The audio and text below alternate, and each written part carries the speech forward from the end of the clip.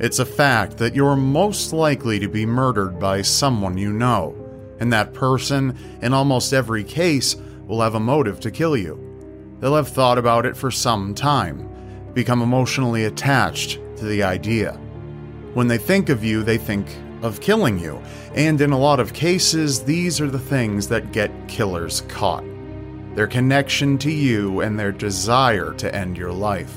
When the evidence is uncovered, it will be glaringly obvious, and without a doubt, that person will face strict judgment.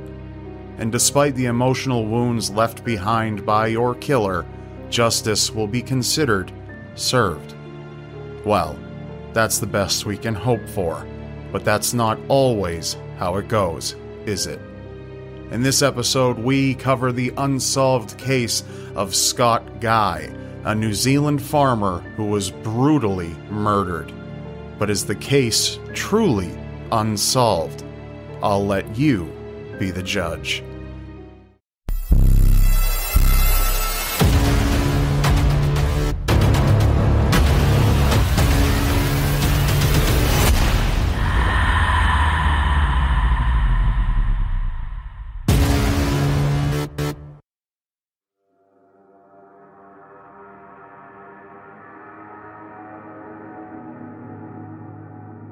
It was a murder that shocked us all. Scott Guy, a young farmer, gunned down in his driveway.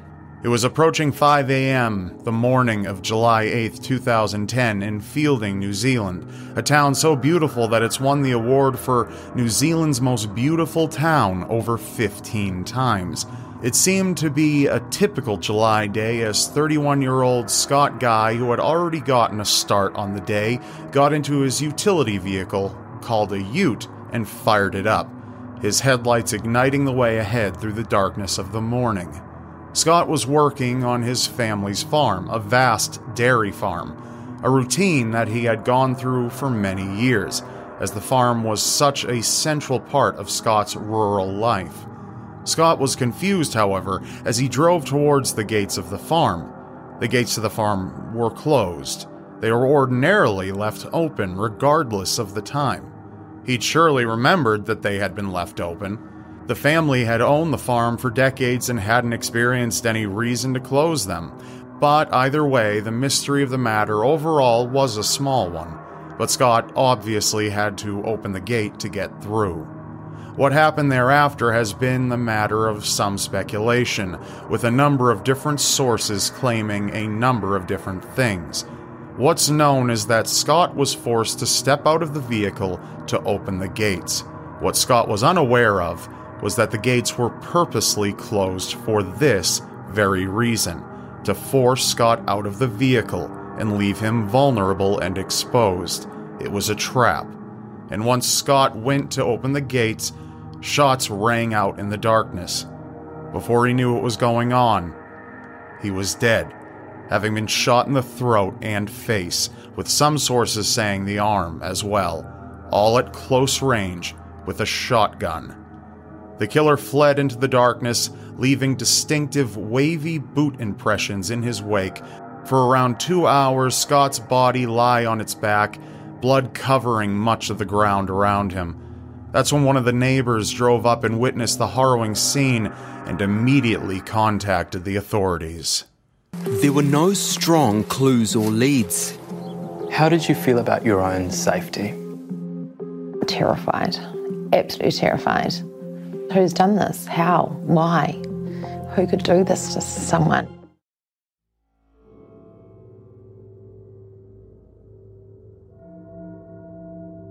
Scott Guy had grown up on his family's dairy farm. He and his 3 siblings, his brother Callum and 2 sisters Nikki and Anna. Scott always had a desire to be a cowboy growing up. The whole idea of a cowboy life was thrilling to him, but this wasn't a typical childhood fantasy that dissipates with age and life's experiences. It stuck with him, even to the point that when Scott was older, he left for Australia to work on a farm, rounding up cattle on horseback. He was living his dream. A man by the name of Ewan MacDonald had been working for the Guy family farm. He had worked there for years, ever since he was 16. He had moved up the ranks and ended up managing the farm's dairy operations. Scott returned home in 2003 to be put in charge of calf rearing and growing the crops that fed the cows. The two managed the farm together, and each made around a healthy $100,000 per year. To the outside observer, they seemed to get along well, but not everything was as it seemed. Truth be told, the two had something of a rivalry, and it was anything but innocuous. Ewan grew somewhat close to the family and ended up even marrying Scott's sister Anna, having 4 children with her. What likely didn't help in portraying any animosity between Scott and Ewan was that Scott served as best man at Ewan's wedding. In 2005, Scott had met the love of his own life, Kylie Bullock, and the two got married. They had a son named Hunter together, and Kylie was pregnant with their next son, Drover, in July of 2010, when the soon-to-be proud father of 2 was mercilessly gunned down at the end of his driveway, and the hope and love for being a father a second time was snuffed out, as Kylie turned from wife to widow in seconds.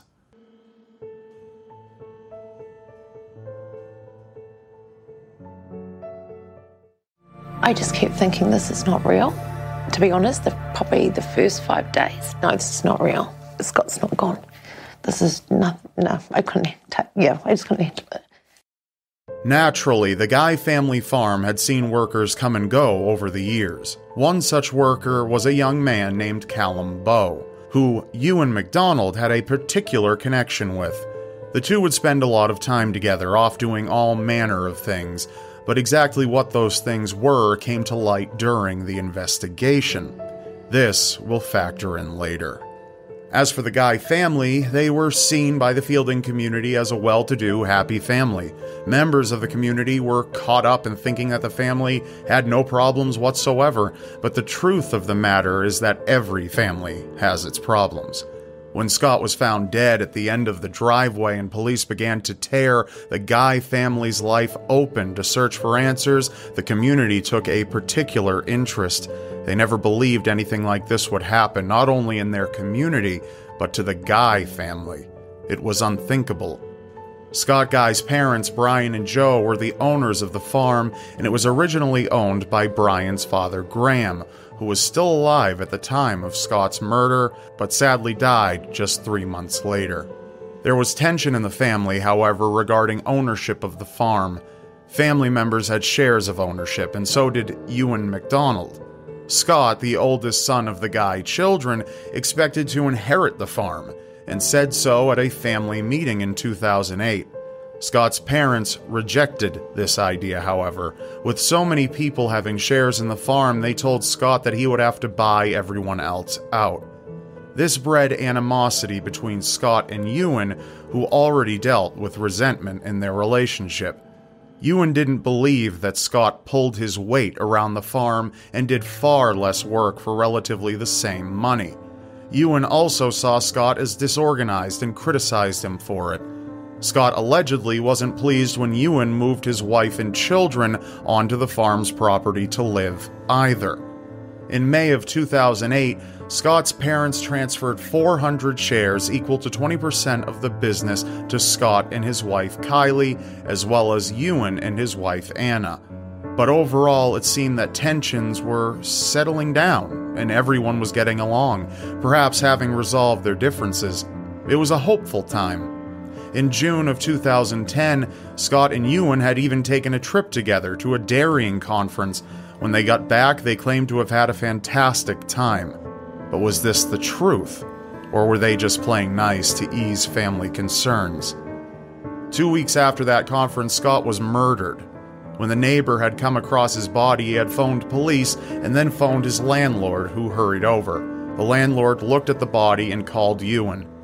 Police and Ewan both arrived at the scene before 7:30 a.m., and Ewan, sounding frantic and distraught, called Scott's father, Brian, as quickly as he could. Brian could barely understand what Ewan was trying to say at first because he sounded so incoherent, but the message eventually came through, and Brian's heart sunk to its lowest point. Police scoured the scene for evidence and inspected the farm. Aside from Scott's brutal murder, the only other strange thing that might have hinted towards who committed the horrific crime was the fact that 3 chocolate Labrador Retriever puppies who had been secured in a cowshed on the farm and were being sold were now missing. They couldn't have escaped on their own, however. They had to have been taken, but no one in the family or involved with the family had any idea. Police began digging up whatever they could find as they collected evidence. They came across some interesting information involving the checkered past of Ewan MacDonald and the farmhand Callum Bowe. The two had an affinity for getting together at night on occasion throughout the years and infiltrating the property of other farmers. In one particular instance, at the end of December in 2006, Ewan and Callum had trespassed on the property of Craig Hawken, a successful deer farmer who produces velvet obtained from antlers and, as such, doesn't kill his livestock. Craig had 16 stags in an enclosure he could view from his house. Upon checking on them this particular night, he noticed that they were all grouped together as if something had spooked them. When he went outside to check, he noticed something wasn't right. There were only 14 stags in the enclosure. One of the stags Craig affectionately named Blue, who often kept to himself away from the other stags and stayed by the edge of the enclosure, was one of the 2 missing. Ewan MacDonald and Callum Bowe had poached the stags. Ewan cut off their heads and buried their bodies in a large hole he had dug in the back of the Guy family farm. This was far from the only time that Ewan and Callum had poached from other farmers' properties. In fact, they were caught red-handed eventually. The farmer who caught them had conditions to let bygones be bygones. They had to return the stag heads and apologize. It was a tremendously lenient offer that neither man deserved, but they went along with it. But being caught and forced to apologize enraged Ewan, and at a later date, at night, he returned to the farmer's property and in a fit of rage, beat to death one of the calves. Not satisfied with his blood still boiling, he went on to beat another one to death, and that still didn't sate his wrath. He beat another to death, then another, then another. All in all, he beat to death 19 calves that night before he decided he was done. Likely not because he was satisfied with his revenge, but because of physical exhaustion. He also went on to sabotage a large milk vat, causing it to empty out thousands of dollars worth of milk all over the ground. The night hunts Ewan and Callum went on, which they called missions, went on for years. It seemed they both, but especially Ewan, who was a decade older than Callum, took joy in making things risky, and if they got caught, Ewan would have his revenge. It was as simple as that. Ewan preyed on the good temper and forgiving nature of the farmers to do whatever it was he wanted to do. Investigators in Scott Guy's murder ended up visiting Callum Bowe, who came off as a very impressionable man. He had known the Guy family since he was a very young age and had a tragic past. At the age of 7, while driving with his father, an overloaded timber truck rolled onto their car and killed his father. Callum suffered severe injuries to his head, which caused permanent brain damage. A short time later, Callum's mother, who was distraught by the loss of her husband and the harm that befell her child, was diagnosed with cancer.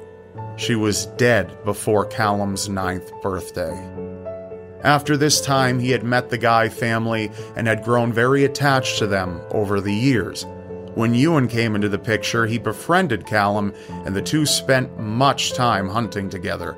But this evolved into the missions that caused headaches and heartaches for so many families all over the area. Callum told police that he and Ewan on one particular mission didn't go off to poach stags. They went to burn down an old building on the Guy family's property where Scott and his wife Kylie were to build their new home. This event perplexed the Guy family because they had no idea who had done it, who would do it. Scott and Kylie proceeded with building their new home, and Ewan Bitter and resentful of Scott, took Callum and they both smashed up the brand new house and then spray painted it with graffiti. Kylie was particularly terrified and became understandably paranoid of who was committing these acts. They didn't know that the perpetrators were right there with them. Ewan's wife, Anna, when she heard this information, had no idea that these were the things Ewan was doing at night. She knew her husband's relationship with Callum was, as she considered it to be, immature, but never thought it reached the level of being criminal, especially against her own family. This information left her conflicted, angry, and confused regarding the man she had married and had 4 children with. Once the authorities investigating the murder of Scott Guy heard this, Ewan MacDonald was arrested and questioned. Ewan lied when he was asked about his night missions, but when he found out that investigators had already spoken to Callum, he admitted his guilt. But he staunchly claimed that while he had made plenty of trouble, he wasn't a murderer, referring to whoever was as a psycho. Police weren't convinced and charged Ewan with the murder of Scott Guy, and what appeared to be an open and shut case went to trial.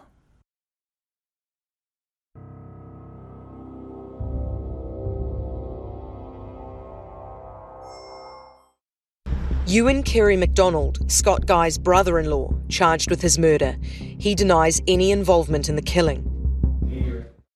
The judge presiding over the trial locked up the information regarding Ewan's night missions with Callum Bowe, as he found that they could potentially make the jury see Ewan as guilty before even hearing the evidence, and he wouldn't release the information until the trial was concluded. The Crown of New Zealand gathered what evidence they had and made their case. They believed that when Scott Guy went to the meeting where he expected to gain ownership of the farm through inheritance, this, quote, might as well have been his death warrant. Ben Vanderkolk was the Crown prosecutor determined with making Ewan MacDonald pay the price for Scott Guy's murder. The picture of events he painted is as follows. Ewan MacDonald arrived at some point before Scott was to get into his vehicle and close the gate at the end of the driveway to force Scott out of his car so that he could shoot him.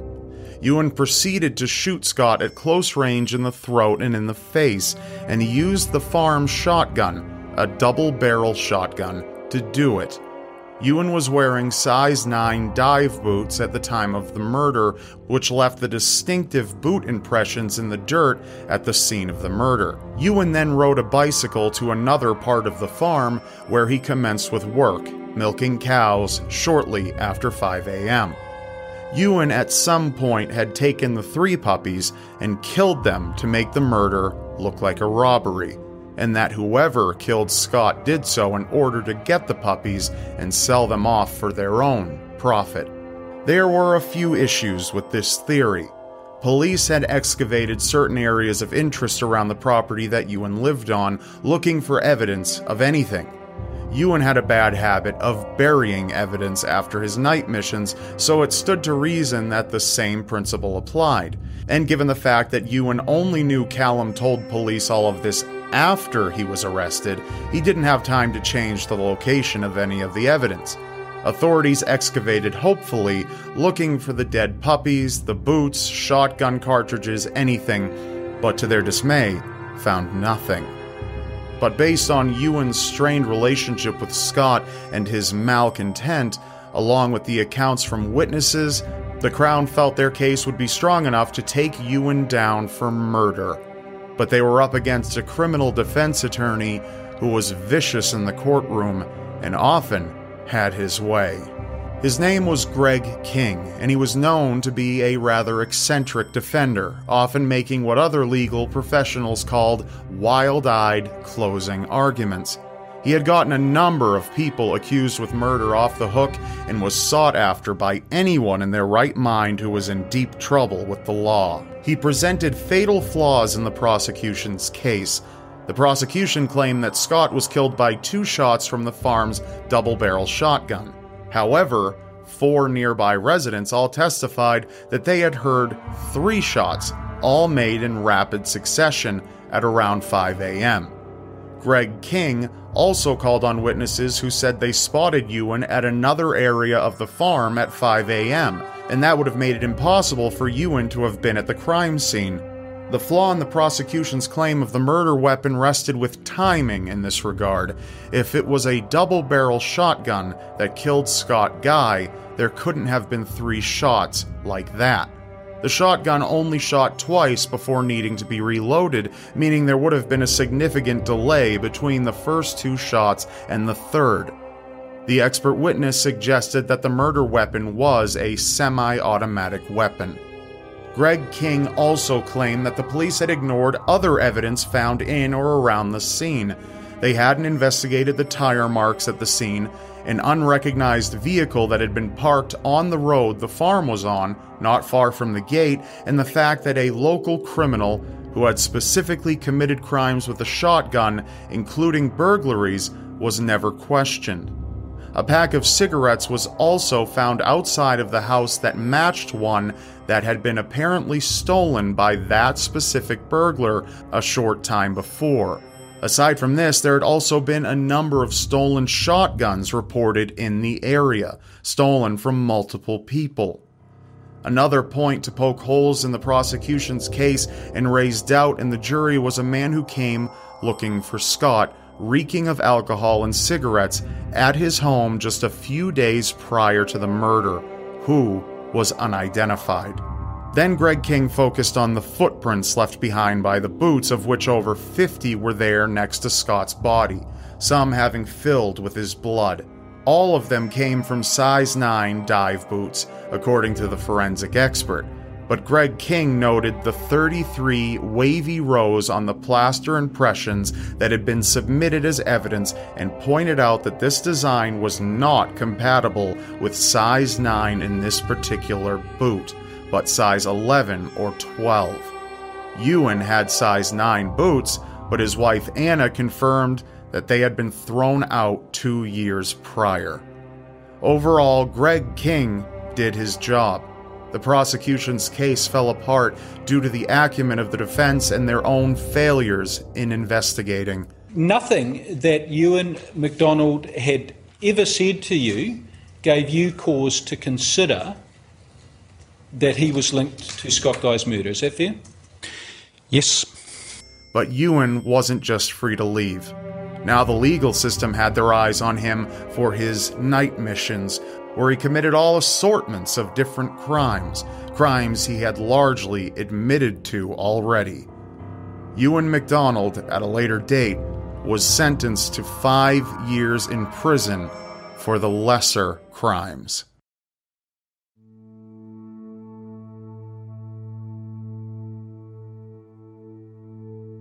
Anna Guy divorced Ewan and moved on the best she could, going on to have 2 more children with a new love of her life. Scott's family still lives with the weight of their son's death and the tremendous lack of justice they still seek to this day. Scott's parents, Brian and Joe Guy, expected the family farm to continue on in their family for generations. They loved seeing their own children and their grandchildren raised on the farm, running around freely and playing in all the open space. But unable to deal with the emotional trauma from the murder of their son, which permeates their lives every day, they put their farm up for sale in 2015. Scott's wife Kylie gave birth to their son, and sometime later found love again with a new man, whom she has 1 child with.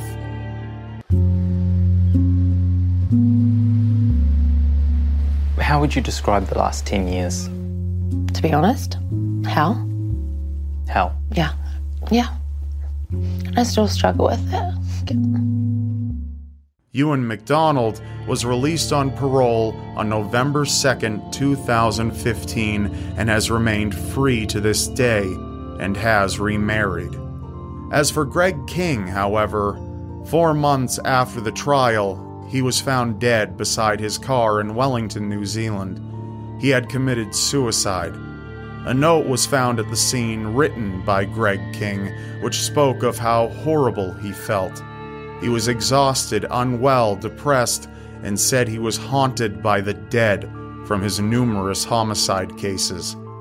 He went on to say in the note that the trial he had been working on a week prior involved yet another terrible, unnecessary death and a lifestyle and community most New Zealanders would have no idea existed.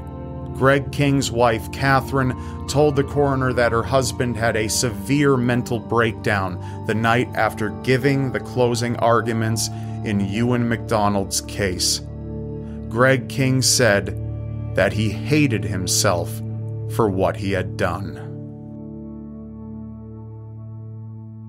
There have been a number of theories as to who killed Scott Guy over the years, while many are still convinced that it was Ewan MacDonald. We can only hope that the truth does somehow prevail, and that his family and loved ones are given the justice they've waited for so long.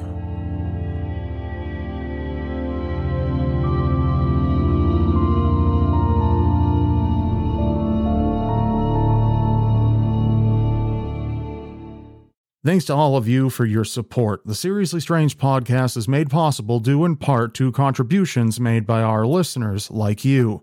So if you would like to keep the Seriously Strange podcast online and accessible, please consider pressing the link that says support the show in the description of any podcast episode.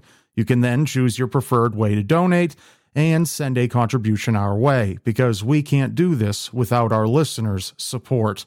If you decide to contribute, it's tremendously appreciated, and we thank you so much. We read every single message included with each contribution, so feel free to include your comments or even make a request for a future topic. Thanks for listening. We've got a lot more in store for you. Take care and enjoy your next episode.